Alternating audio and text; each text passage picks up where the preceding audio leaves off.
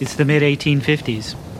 On board the massive U.S. whaling fleet work some 13,000 people, supported by many thousands more on land, in what is the fifth largest sector of the American economy, whale oil, for illuminating the world's cities, the first power industry.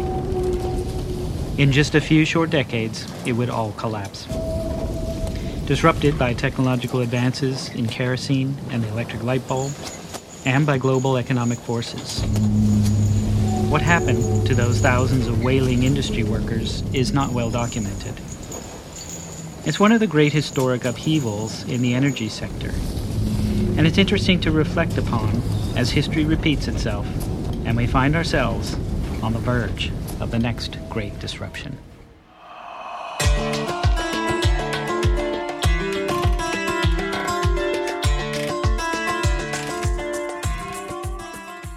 Welcome to another edition of the Stop Ecocide Canada podcast series, where we learn more about protecting the future of life on Earth.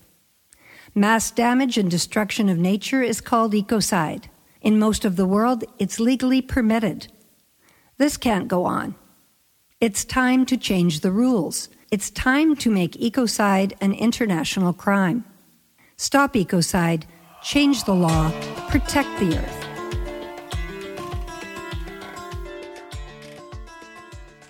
If Canada wants to be a leader in the net zero economy, it can be, because we have this really strong workforce that is prepared and ready to start building that net zero economy. That's Luisa da Silva, the Executive Director of Iron and Earth, a worker-led organization empowering fossil fuel and Indigenous workers to build and implement climate solutions.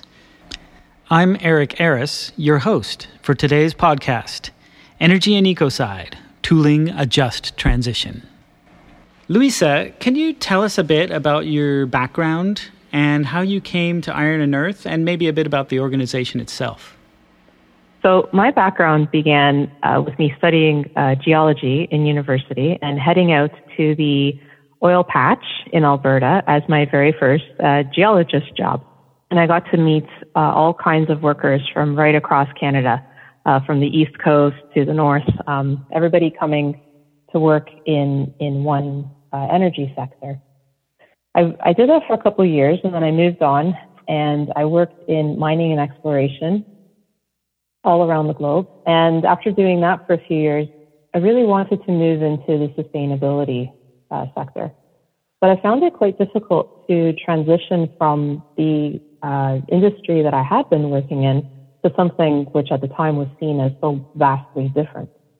When I learned about Iron and Earth, and they were looking for people that, have the fossil fuel background, have worked in education, have a conservancy, want to be in sustainability, want to be supporting people to transition to the net zero economy, I thought, this has my name written all over it. This is exactly what I want to be doing, to join the organization, and I'm very fortunate to be leading it now. The organization really strives to empower fossil fuel industry and Indigenous workers to create and implement climate solutions. And the way that we do that is by starting with our national chapters. We reach out to people within communities that maybe are fossil fuel workers or have family that are fossil fuel workers or friends or are Indigenous, and to really bring everybody together to have the conversations and to talk about, what is it that they want to be seeing? How can they be moving towards a just transition? What's important to them? What makes them nervous? So those conversations really help us to enable our work. Let's dive into this idea of disruption and transition. Energy economist Peter Tertzakian has said that industry disruption has three phases: the disruption itself, then denial, then acceptance and transition. He says Alberta is definitely in the transition phase. Madam Speaker, I'm a member of Parliament from Alberta, a province that has experienced great upheaval over the last few years. Oil prices have dropped, thousands are out of work.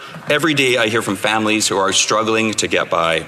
We understand that transitioning to a green economy is in the best interest of our planet, and Alberta can play a big role in that transition. More than 17,000 Albertans already work for energy companies that have committed to net zero by 2050. That's Alberta Conservative MP Matt Genero speaking on the floor of Parliament earlier this year about the disruption facing the Alberta energy sector. The disruption is in our faces. That's Donna Grace Campbell, co-founder of Stop Ecocide Canada, part of a global campaign making ecocide an international crime. And I'm talking about the disruption of the environment and the climate. My home province of BC currently is sitting in one of the largest flood events it's ever seen. There have been hundreds of thousands of people without power, dozens of thousands of people displaced, massive infrastructure problems. In fact, there's one major artery of transportation that won't be fixed for months to come. So what we see here, and we're not even, where I live, is we're not even in that area, but shelves are bare because of the disruption in transportation. So this is on the heels. Just 5 months ago, here in BC, we had this massive heat dome. We saw temperatures upward of 50 degrees Celsius. That's hotter than Phoenix or Las Vegas has ever experienced. Those temperatures lasted for about 4 days, and in that time, at the end of that, the town of Lytton just erupted into flames, burnt to the ground. So disruption is happening, and it's happening all across Canada. The prairies, all the fires that are happening there, the eastern seaboard with the hurricanes and the floods. So we're in the midst of disruption. To help workers deal with the disruption, Iron and Earth has developed the Prosperous Transition Plan. Luisa De Silva. The Prosperous Transition Plan, it really relies on 4 pillars that we see as being important to the country transitioning to net zero. And it very much is like a blueprint for the federal government to be able to follow to implement and move towards net zero. One of the pillars is nature-based solutions. Nature-based solutions are climate solutions that are inspired and supported by nature, which are cost-effective, simultaneously provide environmental, social, and economic benefits, and help build resilience. Looking at it from an Indigenous lens and ensuring that whatever is, done within that realm is keeping in mind, who in whose best interest is it to do these things with the land. Because sometimes, for example, Indigenous communities want nothing to be done, and that's okay too. The other 3 pillars are more about how to transition existing industries. So we look at it as repurposing existing infrastructure. If you're familiar with Alberta, there's about 170,000 abandoned or orphaned drill wells. Whoa! 170,000 orphaned wells?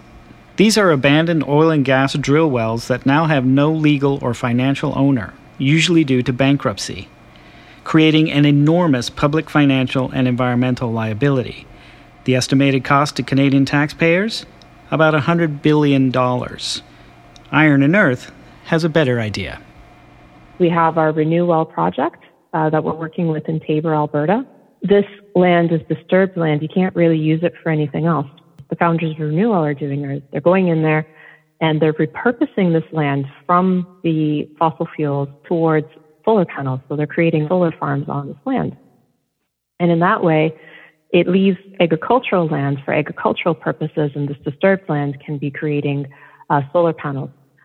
The Renew Well project turns liabilities into assets by converting orphan well sites into renewable energy sites using existing infrastructure and worker know-how. Renew Well's pilot project is converting 2 abandoned sites near Taber, Alberta, into 2 megawatts of solar generation, enough to power about 2,000 homes. We also suggest pivoting organizations. So, for example, if they're currently a supplier to the fossil fuel industry, pivoting towards manufacturing elements for the net zero economy. The term net zero means our economy either emits no greenhouse gas emissions or offsets its emissions. Canada has committed to being net zero by 2050. And the last one is actually the buildings themselves, retrofitting, so that the buildings can actually be cleaner and either producing zero emissions or negative emissions. Through these 4 pillars, we believe that the entire country can be transitioned over to net zero. And it really is going to be dependent upon the government, or the federal government we're talking about here, to create green strings and incentives for business.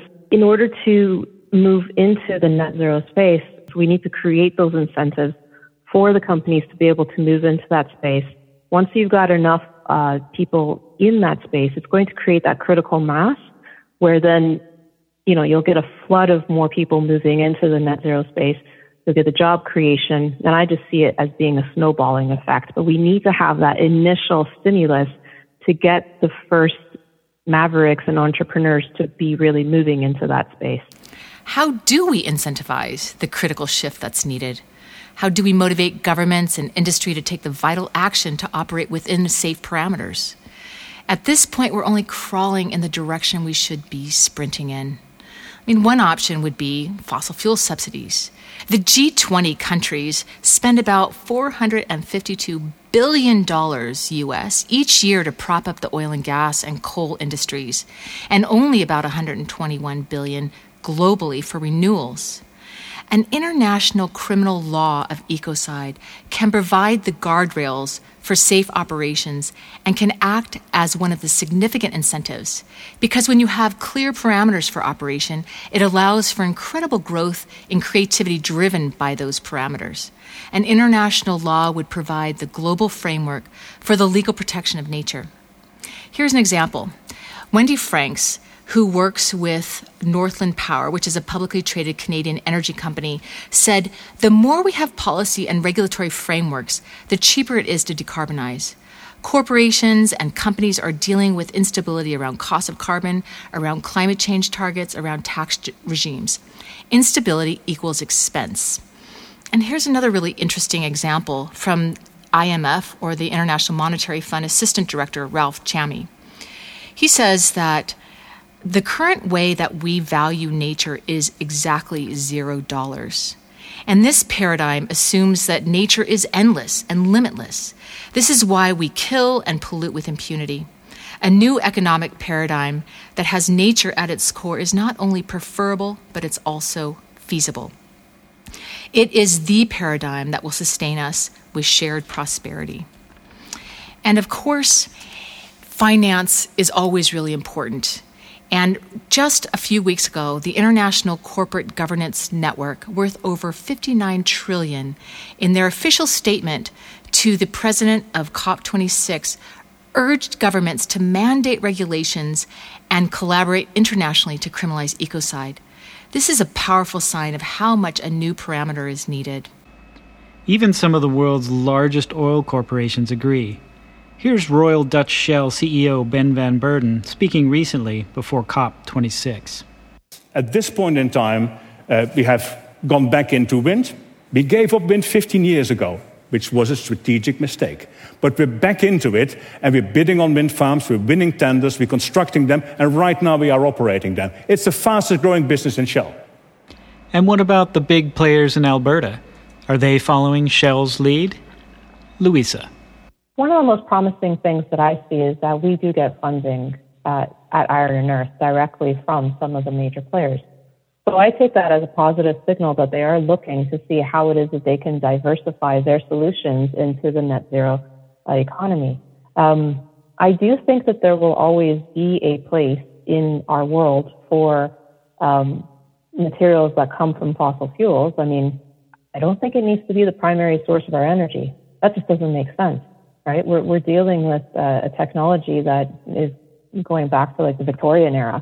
We can certainly move on with all the technology that we have, come up with something different, can't we? The consultancy firm Rystad Energy recently forecast a boom for large-scale renewable projects in Alberta, even projecting that by 2025, Alberta would lead all provinces in wind and solar capacity. I asked Louisa if she thought, from her perspective on the ground, if that was realistic. If things play out right, I think that could happen. So I speak with companies that are solar installers or wind installers on a very regular basis. And what I'm hearing from all of them is that they are desperate for workers. They cannot get the skilled workers that they need, but they have the demands for the installation of, the electrical components and whatnot, which is where our renewable skills initiatives really drives forward, because that is what we deliver in our training programs. Alberta is poised. Alberta is rich in the natural resources needed to drive renewables. Southern Alberta is one of the sunniest locations in Canada and has also been rated as an ideal region for wind power. It's also rich with workers looking to transition from oil and gas. Given that right now I believe solar is the lowest cost energy source, and also given, how many communities can benefit from this that are slightly remote. So yes, I do think that Alberta is definitely poised to be a leader in Canada in the renewable energy sector. It has all the natural resources to make that happen. I think that there's the need. There's communities that need the energy to come there that perhaps aren't on the grid or are being diesel dependent, right? So we get them off their diesel dependence. We bring in low-cost energy solutions, which right now is by and large the solar energy. Are you hopeful for a prosperous future for oil and gas workers?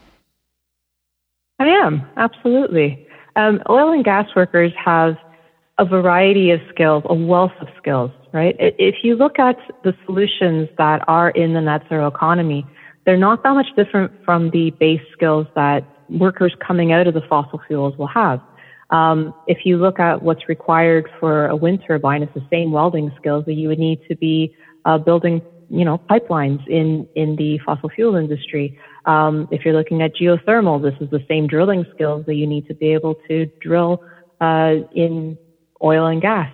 Many, many transferable skills. So this is one of the things that we try and address, is really helping them with that translation to find the pathways.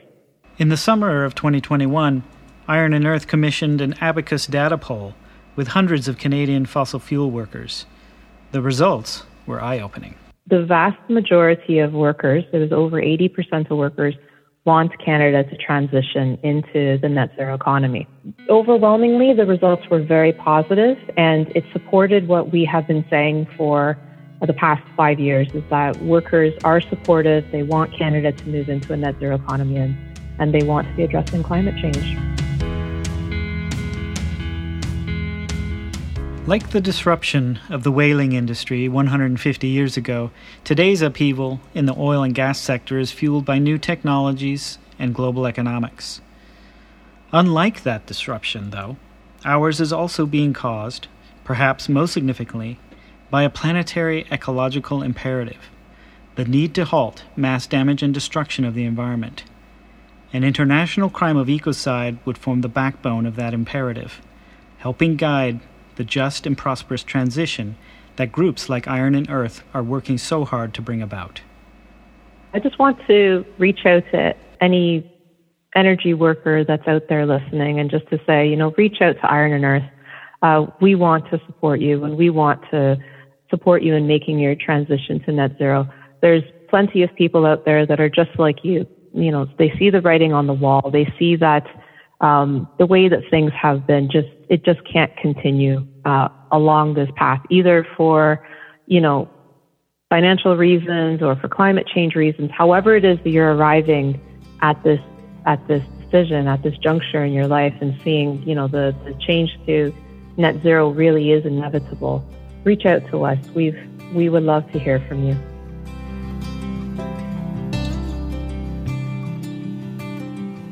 We end today's discussion with words from climate scientist and politician Dr. Andrew Weaver. It does not advance public policy if you essentially say we need to shut down the oil sands. Because if you say that without coupling that with policy options for just transitions to assist people retrain, to ensure that people have bread on the table, all you do is you polarize society. You've been listening to Energy, Ecocide, and Tooling the Just Transition, a Stop Ecocide Canada podcast. I would like to thank my guests today, Louisa De Silva of Iron and Earth and Donna Grace Campbell of Stop Ecocide Canada. Our production technician is Dave Ronald. This episode partially funded by the Ron and Joe Foundation. I'm Eric Harris. We'll see you next time. You've been listening to an episode of Stop Ecocide. Change the law, change the world. This series is executive produced by Donna Grace Campbell for Stop Ecocide Canada, with music courtesy of Kaylee Watts. For more information, find us online at stopecocide.ca.